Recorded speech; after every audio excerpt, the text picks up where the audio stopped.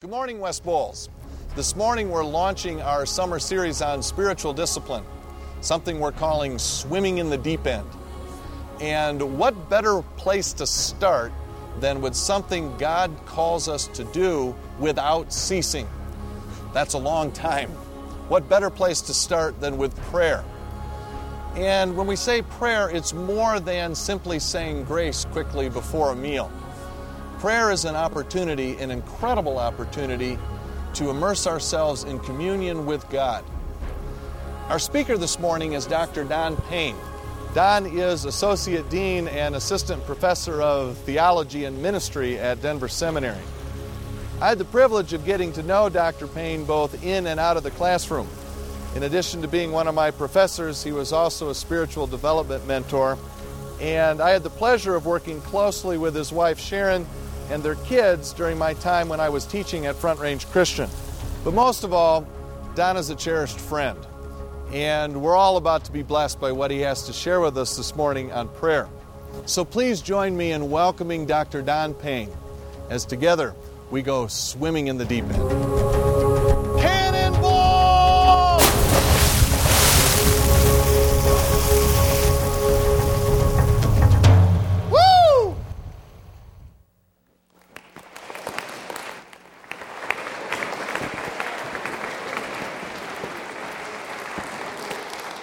Better him than me. It's good to be with you. Thanks for the invitation. Right out of the gate, I want us to hear the word of the Lord. If you've got a copy of the scriptures with you, please turn to Matthew chapter 6. The Gospel of Matthew chapter 6. We're going to read verses 5 through 13. Matthew 6. This is the word of the Lord. And when you pray, do not be like the hypocrites, for they love to pray standing in the synagogues and on the street corners to be seen by men. I tell you the truth, they have received their reward in full. But when you pray, go into your room, close the door, and pray to your Father who is unseen. And then your Father who sees what is done in secret will reward you. And when you pray, do not keep on babbling like pagans, for they think that they will be heard because of their many words. Do not be like them, for your Father knows what you need before you ask Him. This, then, is how you should pray. Our Father in heaven, hallowed be your name. Your kingdom come. Your will be done, on earth as it is in heaven. Give us today our daily bread. And forgive us our debts, as we also have forgiven our debtors. And lead us not into temptation, but deliver us from the evil one. This is the word of the Lord. Let me ask you a stupid question. Now, I know there's not supposed to be anything as stupid questions. One of my favorite sarcastic posters says, there are no stupid questions, but there are a lot of inquisitive idiots. But let me ask you a stupid question. What does it mean to be alive? Now, that is kind of a no-brainer, isn't it? It's fairly easy to describe what it means to be alive. At the easiest sense, it's to not be dead, right? I mean, to be living, to be breathing, to be taking nourishment, to have brain waves, to be functioning. But I think we all know there's a lot more to being alive than simply having physical consciousness, isn't there? What does it mean to be alive? Some years ago, a movie was made called Dead Man Walking. Many of you, I'm sure, have seen it. It was the story of a Roman Catholic nun who began working with death row prisoners. But the title of the movie really came from a very common phrase that was used with death row inmates many years before. It was up until about 1960. It was common practice when death row inmates were walked to their execution for the wardens to walk them down the hall calling out, dead man walking here.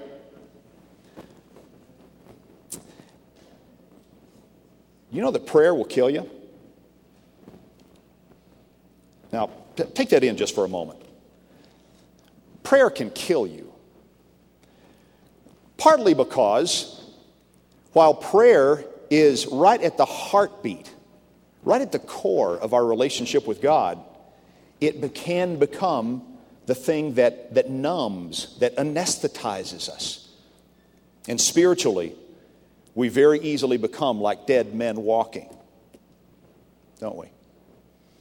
I'm going to guess that a lot of us here both pray and even maybe pray a lot. And yet spiritually, with our prayer lives, we can be like dead men walking. Okay? What's the problem? Why is prayer so difficult? Why is prayer such a struggle for us? Now, the easy answer, I suppose, is that, well, we just don't pray enough, or we just don't really trust God, or we just really don't take prayer seriously. But I'm not sure that's always the case.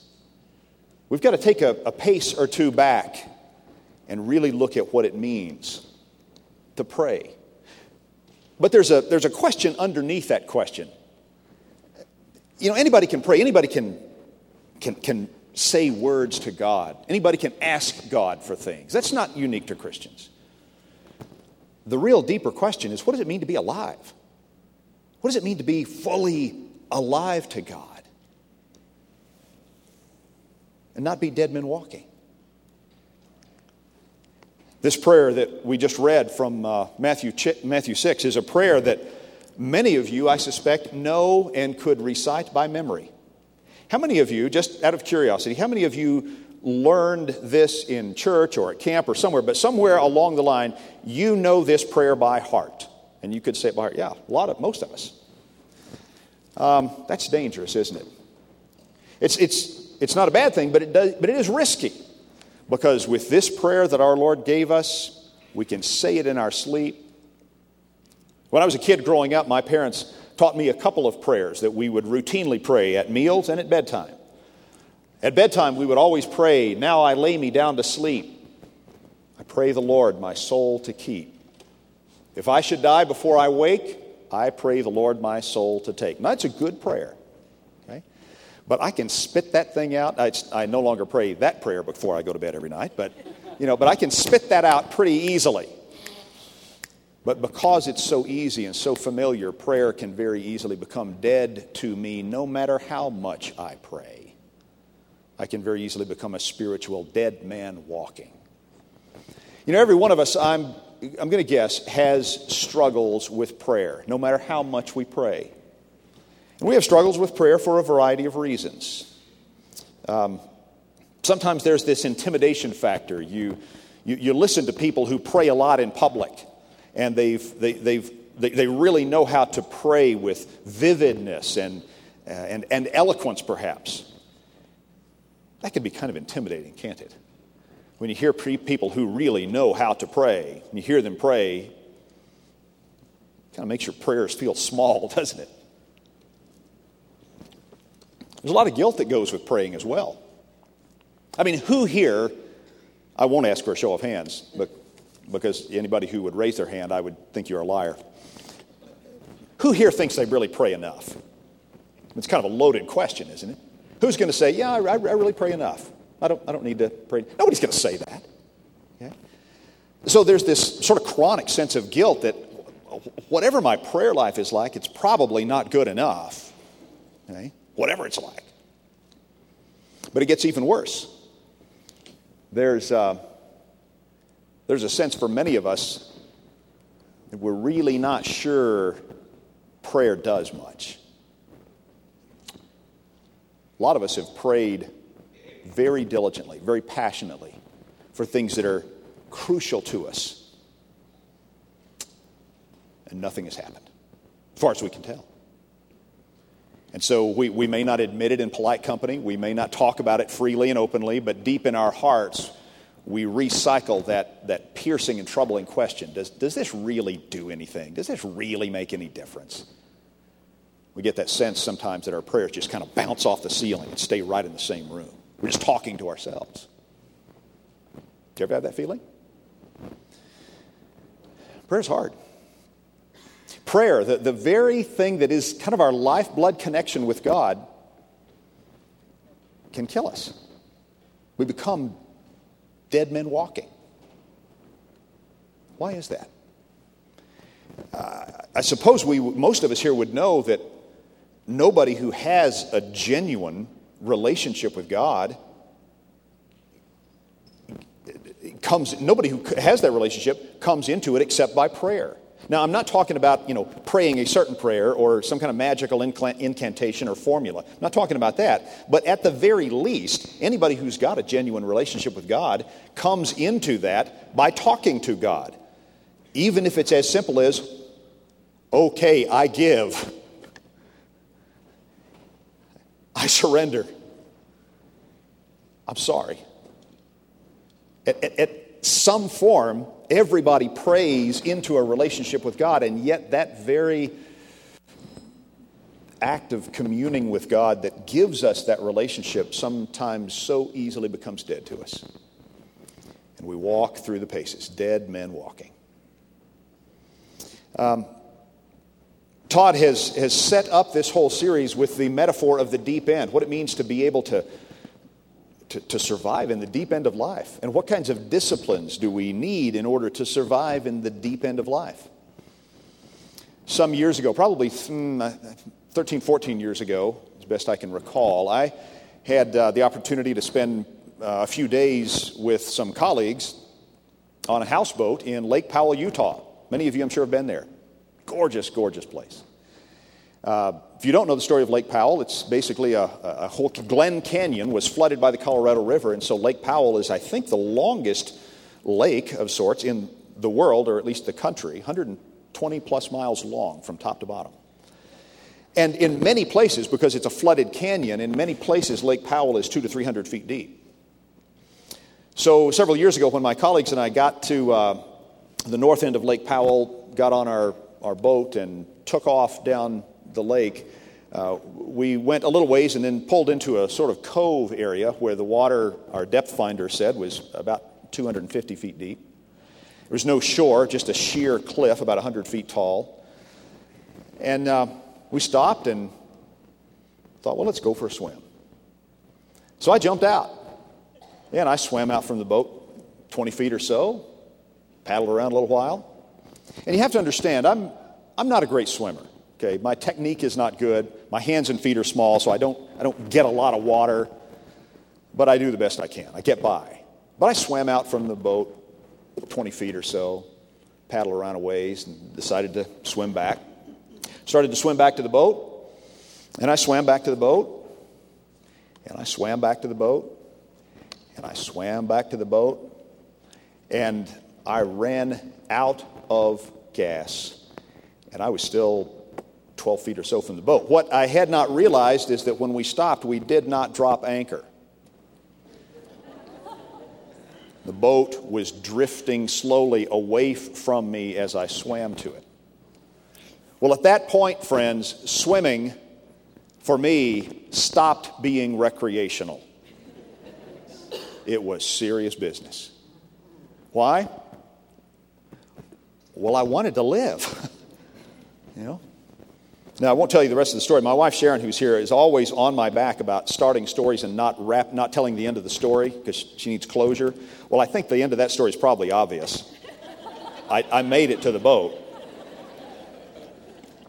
But Todd's metaphor is very appropriate. What does it mean to stay alive to God in the deep end of life? We can't do that without prayer, but sometimes prayer itself numbs us, it desensitizes us, it anesthetizes us, and we become spiritually dead men walking. I've seen this even among seminary students for 12 years now. Probably the number one struggle I hear from people preparing for various ministry roles is with their prayer life. It's a struggle for all.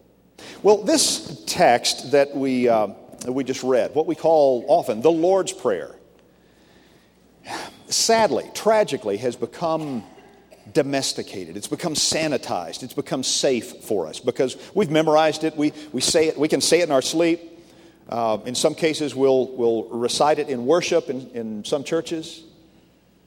It's become a very safe prayer. But I want to suggest this morning that this prayer, what we call the Lord's Prayer, is like a bombshell that God drops right in the middle of us. And it's a bombshell that rattles every assumption that we naturally bring to prayer. And it's the one prayer, if we really look at it, that can help bring us back alive to God. But we've got to look at what Jesus is doing here. First of all, you'll notice that he takes aim at two very common tendencies or dangers that we face in prayer. Now, the first, he points at the hypocrites of his day. Of course, we can all think of people we would think to be hypocrites. It's always them, not us, which is a good thing. I wouldn't want that to be me.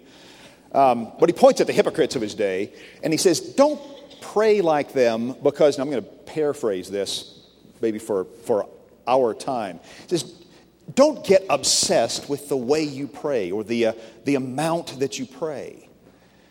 Because the hypocrites have become preoccupied with prayer itself.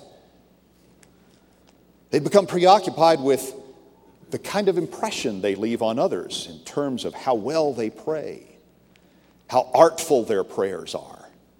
Don't be like that, he said. Don't get all wrapped up about prayer itself. But if that's your tendency, if you're starting to get preoccupied with your praying itself, here's what you do. Go lock yourself in your closet. Go out to your garage. Go get by yourself somewhere where you can't impress anybody and just talk to your Father. You know, that's a pretty appropriate indictment for some of us, particularly those of us who pray in public a lot, those who lead people in prayer, those who stand and preach sermons on prayer. It's very easy to get wrapped up in prayer itself. And you know, what this text is going to tell us in a variety of ways is that prayer itself is not the point. Being alive to God is the point. Prayer is really only like a keyhole that we look through. Now, some of you, I'm guessing many of you are old enough to remember old-fashioned keyholes. Now, with magnetic card keys, you know, those who've never opened a door with anything but a magnetic card key would have no clue what I'm talking about. But a lot of you will remember the old-fashioned keyholes and the old long clunky keys you'd put in them. Well, these keyholes, you know, they're about maybe a quarter of an inch wide, about 3/4 of an inch long, you know, and it's kind of cool if you go to an old hotel that has antique furnishings. You know, you go in, you get to use that old 3-inch long key. But when I was a kid, the real beauty of a keyhole was that you could see into a room through it. Now, I won't ask how many of you have spied on others through keyholes, but I know some of you have. But a keyhole is, a prayer in a sense is like a keyhole. The object, the point is not prayer. The point is that when we look through prayer as a keyhole, we learn all kinds of things about how we view God, about what we think it means to trust God. How we pray tells us all kinds of things about what it means to us to engage God. Prayer is a keyhole. Okay? Through this first warning that Jesus gives us, he points to the danger of becoming preoccupied with prayer itself rather than what we see through the keyhole and how we engage God. The second warning he gives us is to not be like the pagans of his day who rattle on and on and on in prayer. Now, if that sounds strange, remember that the people of Jesus' day, or the culture of Jesus' day, was a praying culture. By no means are Christians the only ones who pray. Some years ago when I was studying on this subject, I was looking for cute little quotations on prayer, and I came across, to my surprise, glowing commendations about prayer from people of all kinds of faiths and political leaders and philosophers. It seems like everybody thinks prayer is a great thing, except for those who would think there is nobody to pray to. You can find all kinds of people who think prayer is an important thing to do. Nothing unique to Christians about that. And certainly the pagans of Jesus' day, those who did not know the Lord God, they were intense prayers. We might look at them and say, wow, I wish I could pray like that. Well, guess what? No, you don't. Jesus says that here's what those who really do not know the Lord God, this is how they pray. They think that God is kind of standing back, standing aloof, and God's got the goods that we need. And he's waiting to see who can make the best case, who can pray the most, or who can spin the most persuasive argument for why he should come and make the crops grow or make the sun rise another day. And Jesus says, don't be like the pagans, because they think that God only hears them if they're able to twist God's arm. And so they rattle on and on and on. And Jesus says, don't do that. But when you pray, keep in mind that your Father knows what you need before you open your mouth. And he's not standing aloof, waiting to be coerced or argued or persuaded. But he's there seeing our needs and owning our needs before we even express them. Those are ground rules for prayer. Don't get preoccupied with prayer itself, and don't think that God is kind of back in the woods holding the goods, waiting for you to make the best case. Know that he cares and he knows before you even speak. Now, that being the case, Jesus says, when you pray, and he assumes that we do, doesn't even tell us to pray. He says, when you pray, pray like this. Our Father. Now, we're going to stop at each of these phrases and look at how they bring us back to life. Our Father. It's often claimed that when Jesus calls the Father Abba, that's the word that a little child would use. It would be the equivalent of our word daddy. Those who study that word intimately have concluded that's really not the case. It's more that when Jesus calls the Father Abba, that's really more the word that an adult child would call their father, in that kind of knowing adult relationship. Dad. But he says, pray like this, and recognize that you have been given access to God, not as some holder of the goods off in the woods, but access to God as your Father. In other words, you've been invited into a relationship with God. Now, that's very customary language. I know you know that. But against the backdrop of how we sometimes treat God, how we sometimes pray, we're not always, I'm convinced, we're not always praying as if God really is our Father. Now, for some of us, that's probably difficult, because I know that in any group of Christians, there are folks who've had very, very bad experiences with a father. There may be issues of broken trust and issues of abandonment and all kinds of just unspeakable tales of brokenness and tragedy and loss that for you have been associated with a father. But here's where God comes to us and begins to show us at last, this is what it really means to have a father. One who cares, one who does not abandon, one who knows your needs before you even speak. And so right out of the gate, that concept of father gets redeemed, gets healed, gets touched for some of us.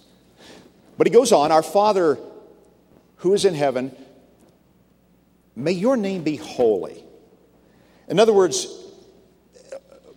Father, I need to recognize that though you have come to me and you've offered me intimacy, you've offered me communion, you've offered me closeness, still when I call you Father, I'm dealing with the one God of all. I can't trivialize you. I can't take you lightly. I can't treat you in a flippant or a cavalier manner. But Father, may your name stay holy to me. May your name stay holy to me. May I never forget who I'm really dealing with. May I never take you lightly or treat you in a flippant manner. Our Father who is in heaven, may your name be hallowed or holy. May it be special in my life. And may your kingdom come. Now, realize that so far in all of this, Jesus has not told us to ask for a thing until we get to this one. May your kingdom come. And even then, we're not asking for needs, but we're declaring to God, we're declaring to ourselves that this world, and however great it may be and however much we may enjoy about it, this world is not our final home. This is not what we were made for. We were not made for loss of relationship. We were not made for death. We were not made for abandonment. We were not made for mistrust. Sometimes it's awfully easy to get sort of enamored of what the world offers, as if that's where the real goods are. Jesus says, you pray remembering and you pray asking that God brings His kingdom. Stan Grenz, who's written a wonderful book on this, he uses the phrase, the cry for the kingdom. You know, we sang a little bit earlier about this, where we anticipate that resurrection. We will rise again, and there will be no more sorrow. There will be no more tears. Lord, may your kingdom come. I know that many of you, like me, have scars on your soul. You have losses in your memory bank. You have sins that you would love to erase from your memory. And it's all those scars that are etched into our souls that make us, when we're really honest, cry, God, bring your kingdom. May your kingdom come. May your kingdom come. May your will be done. Part of our praying has to be that constant bending of our will to our Father, because aren't we all alike in this, that our will is strong, and that on a daily, if not even an hourly basis, we have to follow our Lord's example and bend that will. And your will be done, not mine. Your will be done. That's costly for every one of us when we face decisions that would take us in very different ways from the path of our Lord. I mean, we'll face that sometimes in our workplaces when we're confronted with the option to cut a corner, to cheat, to undermine for the sake of our own advancement. We have to constantly pray that prayer, Lord, your will be done, when we are faced with that choice of taking the high road, maybe taking a loss rather than violating the will of the Lord. Hard stuff. Lord, your will be done. On earth, right here, right now, just as it is for others. Give us this day, Jesus says, our daily bread. No matter how much food is in the pantry, no matter how much money is in the bank, every one of us live on a thin thread of security. Those who've lost jobs in these recent 2 years know how tenuous that can be. Those who've encountered crushing, tragic, and sudden losses of a life or of a relationship know how tenuous that can be. This is not to make us paranoid by any means, but it is to say that part of the way we relate to God as fully alive people is to daily recognize that we are moment by moment dependent upon the grace of God.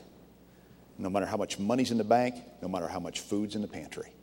Lord, give us this day our daily bread. And Lord, forgive us. Forgive us our sins as we forgive forgive us our debts as we forgive our debtors. The other version of the Lord's Prayer says, forgive us our sins as we forgive those who sin against us. This prayer keeps us right back at the dead center of what it means to be alive to God, which is to be a forgiven person. And to spend on a daily basis that currency of forgiveness. I've got a little wad of mostly dollar bills here in my pocket. It's amazing to me how I spend money almost every day. Have you ever think about that? Now, most of these dollar bills I end up spending on coffee. But whether I'm paying a bill online, or there's an automatic withdrawal coming out, it seems like there is money, there's currency going through my fingers almost every day. To be alive to God means that we live by another kind of currency. We live by a currency of forgiveness. And we only have currency to spend as we have received that currency. And when we receive that currency of being forgiven, we have to forgive. Jesus says, and this is breathtaking, it goes both ways. To be forgiven means you got to forgive. Now, I know that's hard work, that's difficult work, sometimes that's long and complex work. But we are people who have to be about the business of forgiving to be fully alive. And lead us not into temptation, but deliver us from the evil one. Here we approach the end of this prayer that our Lord taught us to pray, this model that he gave us for how to be alive to God in prayer. He says, you pray recognizing to God, admitting to God that this life is a perilous journey. That there are temptations, there are enticements, there are things that will derail us from true life at every turn. Every day we need the grace of God to protect us from those forces that would draw us away from him. Protect us, our Lord, from all of those enticements that would desensitize us to our need for the daily, moment-by-moment grace of God. Protect us from that temptation, Father, and deliver us from the evil one. Now, what is it we're to pray when we pray for deliverance or protection from the evil one? Are we to pray that bad things never happen to us? Well, I'll be honest, I do pray those kinds of prayers. I pray for protection against things going wrong, against bad things happening, but I know enough to know that Christians die in earthquakes too. And Christians die of cancer too. And Christians lose their jobs too. Christians lose relationships too. To pray for God's protection from the evil one is not merely praying that no bad things will happen to us because we know they do. But to pray God's protection from the evil one is to pray that that evil will not undo us. It will not be the final word on our lives. It will not have control over us. In one sense, it's a prayer that when we are on the experiencing end of evil, that we ourselves don't become evil. Many of you are familiar with the famous novel by Victor Hugo, Les Miserables, that was also made into a movie and a Broadway show. The story of a poor French peasant in the years leading up to the French Revolution. His name was Jean Valjean. Jean Valjean stole a loaf of bread to feed his starving family. And he was caught. And he was sentenced to 19 years hard labor for stealing a loaf of bread. And as the story unfolds, we see Valjean finally released from his sentence. And after 19 years, not only of hard labor, but of physical abuse, Jean Valjean has taken on the character of evil that was dished out to him. Lord, protect us from the evil one. Protect us from becoming the evil that we so resist. This safe, domesticated, sanitized prayer that we can pray almost in our sleep is kind of like a bombshell. Because when you and I become anesthetized and desensitized and numb to prayer, either because we don't feel like we pray enough, we feel guilty, or we're not sure prayer really works, we're just disillusioned. Or we become so rote about it that for all practical purposes, we're dead men walking. This prayer opens up not just a new magical way of praying for us. That's not the point of the Lord's Prayer. It's not the magic prayer. It's the prayer that shows us, kind of through that keyhole, what it means to really trust a God who does not always insulate us against bad things, but commits himself to us in those bad things. What it means to make requests of God, sometimes constantly, but not in a panicky, anxious manner, making constant requests of God because we know that he's committed himself to us. He is not just God out there. He is our Father. It's a prayer that opens up in front of us a way of being alive that keeps us anchored in those most core realities of our lives. Forgiveness. Open-handed neediness to God. People who were made for his kingdom and hunger for that kingdom. Keeps us in touch with those. And if we look at it really honestly and really closely, we'll realize that these are the kinds of prayers we pray when sometimes we're just desperate. These are the kinds of prayers we pray when sometimes we're right on the cusp of fury and anger. These are the kinds of prayers we pray when we're so disoriented we don't know what's up and what's down. And if we're real honest with each other, I suspect that makes up a lot of the times in our lives. Yeah, we can come together, we can greet each other, we can give each other words of blessing, we can smile and treat each other politely. But behind that veneer, for many of us much of the time, we're living with anxieties and fears and injustices, questions about the future that cripple our souls. We become dead men walking. Well, prayer is not the magic antidote to that. God is the antidote to that.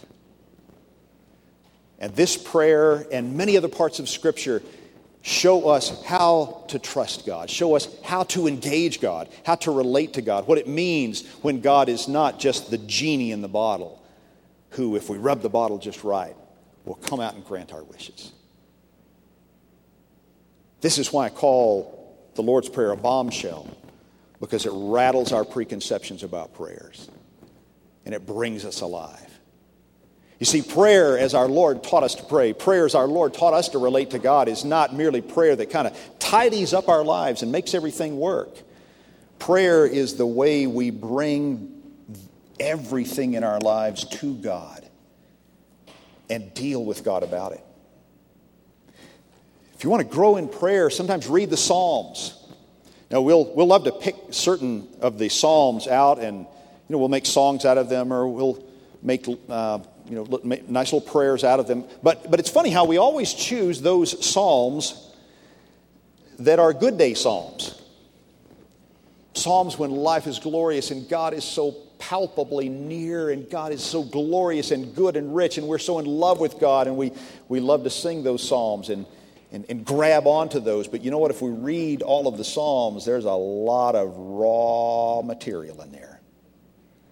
A lot of Psalms where David or the other psalmists are clutching God by the lapels, as it were, and saying, God, why don't you listen to me? Where are you? Where did you go? Why do I feel like just when I needed you, you walked away? That's in Scripture. That doesn't sound like a very holy way to pray, does it? But you know what? We're given the Psalms, and we're given many other examples in Scripture of how to take every conceivable human experience, every conceivable human emotion to God in prayer. No territory is off limits. That's what it means to be alive to God. Not to be a kind of nicely socialized, domesticated prayer who always prays impressive prayers and just prays constantly asking God for this, that, and the other thing, but a person who's got enough rock-solid confidence in God that we can engage God when nothing makes sense. And trust God. this pattern of prayer, this being alive to God in prayer, is a kind of trust in God that cannot predict the outcome of God's faithfulness, but knows nonetheless that God is faithful. We don't know what God will do. We don't know when God will spare us. We don't know when God will let us suffer. But we know He's committed Himself to us as Father, and that He cares for us. That is wild. That's a wild journey. That's the journey that we're called to engage with God in prayer. That's what keeps us truly alive in the deep end. Let's pray. Our Father, you have committed yourself to us, and we receive that with gratitude, and we ask, as we were taught to ask, that you not ever let us take that for granted. We ask you, Father, by your grace to sustain us moment by moment. We ask you to keep us centered, keep us anchored in that which alone will give us life through Jesus Christ. We ask you to bring us fully back to life and keep us alive. Keep us alive in the hope of the kingdom. Keep us alive to you, loving you with our whole being and loving each other, loving our neighbors, even loving our enemies as we love ourselves. Keep us alive, O Lord. In Christ's name, amen. You're dismissed.